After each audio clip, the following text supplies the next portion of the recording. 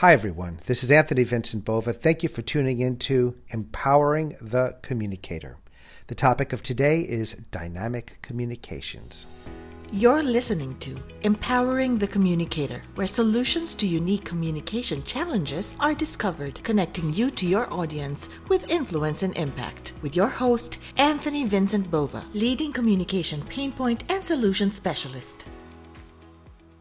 I don't know any business professional who doesn't want to be more dynamic. Because if you're more dynamic, you're more captivating, you're more charismatic, I guess, is maybe one word. There's something that people will want to see you more and be more attracted to what your message is. And quite frankly, when you're really dynamic, it's very attractive. It's very attractive to look at someone speak dynamically, to speak with these different colors coming out from every angle. It's fascinating. But let's talk about the process of getting more dynamic in your work, in your trade, as you speak about your subject. I had a client not long ago that actually made me think about doing this today because something really stuck out with him. And something happened just in talking to him that I assumed everyone does, and everyone doesn't do. So let me tell you what it is. He came to me and he said, "Anthony, I heard about you through so and so. It was a recommendation, and I'd like to work on being more dynamic. I have to give a presentation to a large group of people in a few months, and I'm kind of nervous about it." And blah blah blah. He was in pain. He was in pain about not only giving this speech, and it wasn't a long speech, it was maybe 15, 20 minutes. But he was he was uptight, and I'm just listening to him. Now, I forget exactly what his job title is, but I said, "What do you do?" Something about creating programs for other people to use to then make manufacturing parts for industrial equipment. It went quite a few. And I said, oh, okay. First thing I said is, "How do you feel about what you do?" He goes, "Well, I've been doing this, 14 years now." I said, "Yeah, okay, you've done it 14 years. How do you feel about what you do?" He goes, "Well, it's a job. It's demanding. I have to use every part of my brain when I do this job." I said, "Okay." I went back. "So how do you feel about what you do?" I kept going there, right? Because clearly he was avoiding how he was feeling about it. It wasn't. So the first thing I wanted to say is that he had no emotional investment. There was no emotional excitement about what he did, or very little. So then finally I started to poke around, and then we got to it. I'll explain later how we got to it. But my point is that the first thing about being more dynamic is that you have to have an emotional investment. That's just stage one. It's not stage one. It's a prerequisite. We haven't gotten to stage one. If there's no emotional investment in your topic, you will not speak about it in an exciting way. You have to find what that is about what you do that really lights your fire. And that has to catapult you forward. That has to be the thing, that your hook. Or maybe a better symbol for me is your anchor. You have to be anchored into that in order to start really being dynamic. But let's talk about the process. It's really, I believe, for at least as the way I do it, and I always say this, people, there's no one way to do anything as it relates to communications. There isn't, but you have to find your way. And in the work that we do, we put out templates, principles for you to help you find your way within it. These are the principles that I want to talk about, and it's three parts. You have to stretch your intellectual, emotional, and psychological elasticity. Now, let's break it down. Intellect. Now, there are many different definitions in the dictionary, right? But one of the definition that popped out for this is intellect. A person processing a great capacity of thought and knowledge. So basically, you want to really challenge your thought and knowledge in many different ways on how you look at your subject. Now, the enemy to doing that is something called logic. When logic comes in and it's so strong, it doesn't give you the freedom to think outside of logic. So that's an exercise unto itself. You want to start to allow yourself to kind of dream, almost fantasy, go around with different things that might not be logical. People think it's an expression, dynamic communication. It is an expression, but it starts from dynamic thinking. You have to be thinking dynamically in order to express that, right? So that's one. 2, emotional elasticity. If this is kind of where your emotion is and you just don't get too high and you don't get too low and you're just kind of right here about everything, well,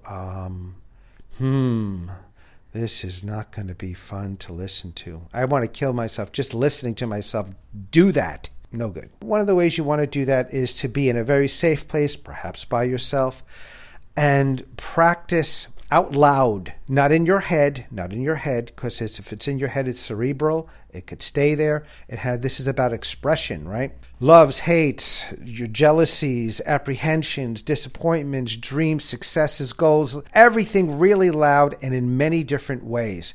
And when I say many different ways, you start with one, go to the other, go to the other.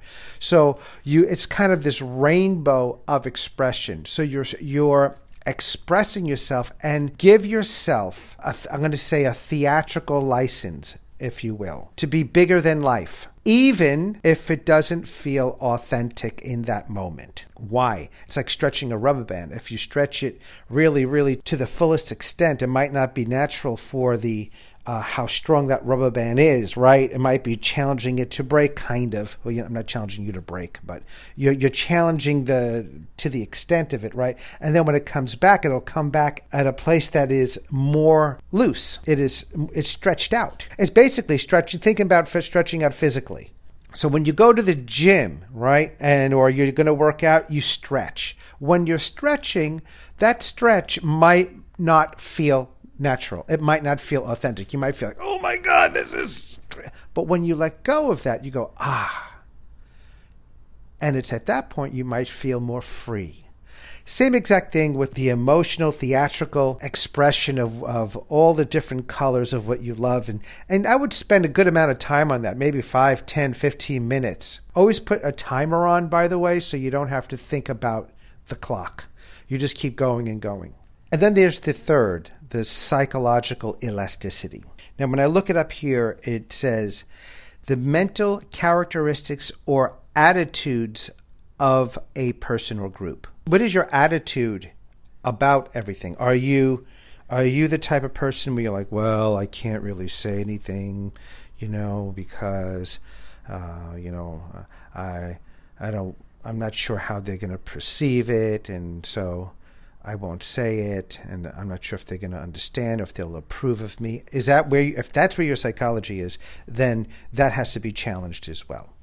And the way you want to challenge that is that you want to always start these exercises. I'm going to recap this later on, in a safe place.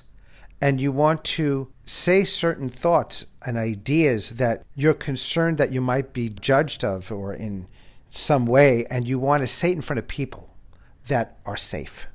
I call it the no-risk place.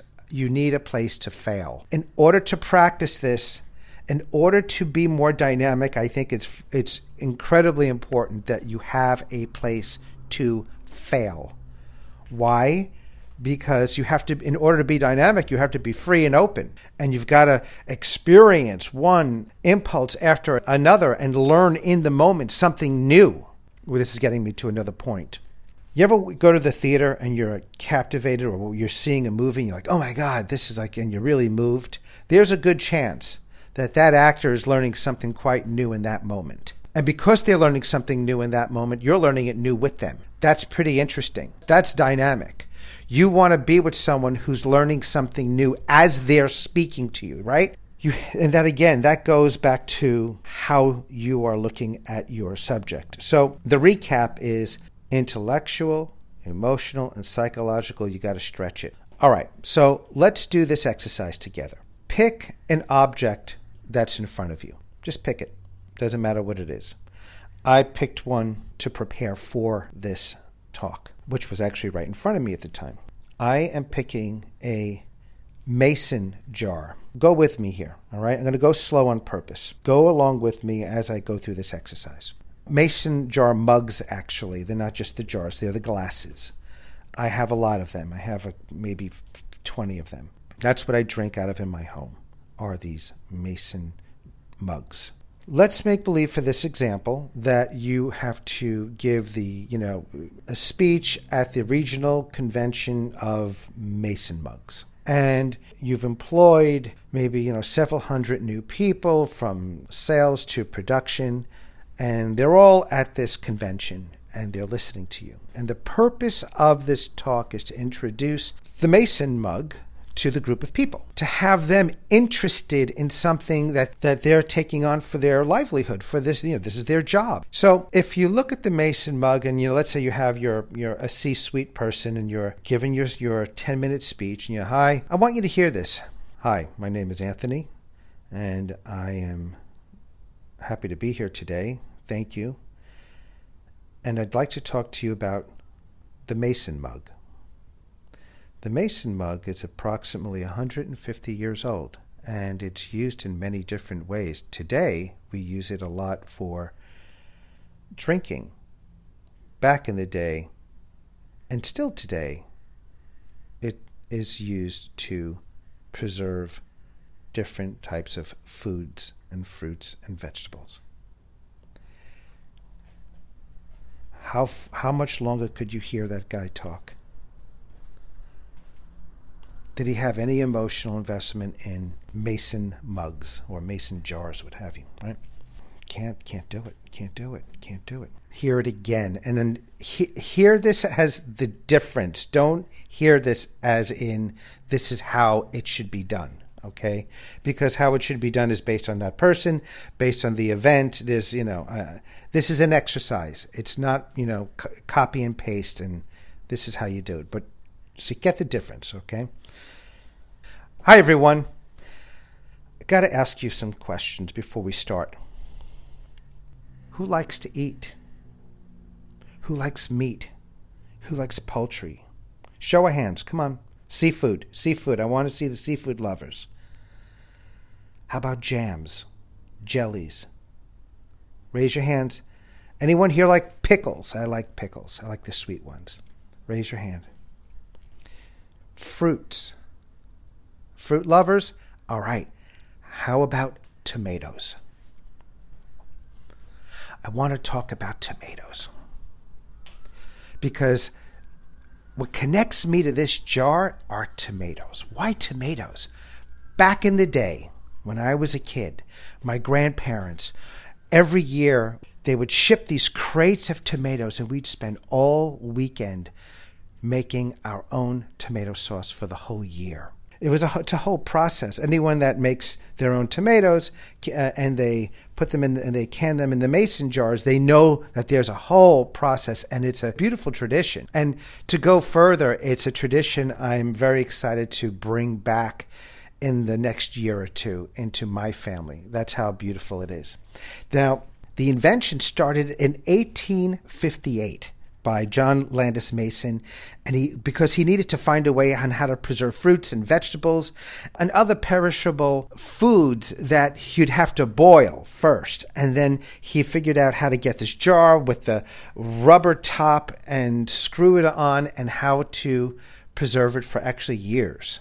It's a beautiful invention that so many different people traditionally do today. And for me, it's the tomatoes. And that's what brings me to this. So this jar, every time I look at the jars in my cupboard, to me, I get a warm and fuzzy feeling. It brings me back to, I romanticize it. It brings me back to my backyard, sitting around that round cement table that my grandparents made with the checkers on it, the checker thing in the middle of the table. Okay, I'm going to stop here. The fact is that I went all over the place with this. Was that the exact speech? Is it too long, too short? Did I go too far? It doesn't matter. The fact is that I just didn't say what it was. Now, I got to say, technical people, if you're listening, the first time I did it, I hear a lot of you guys speak about your subject from that place. I'm going to challenge you to stretch that a bit, if I can, because it's fascinating. Because when I hear what you do, I become incredibly interested. I'm like, oh my God, you create that program and it does that? And, it's really, really interesting. But if you don't see your own program in that way or your own subject in that way, you can't expect your audience to see it. If you're not jazzed, really jazzed about the different aspects of your subject, you can't expect people to think in a dynamic way about what you're saying. You see, they're going to really just mirror you. They're going to mirror you. So here's the good news is this.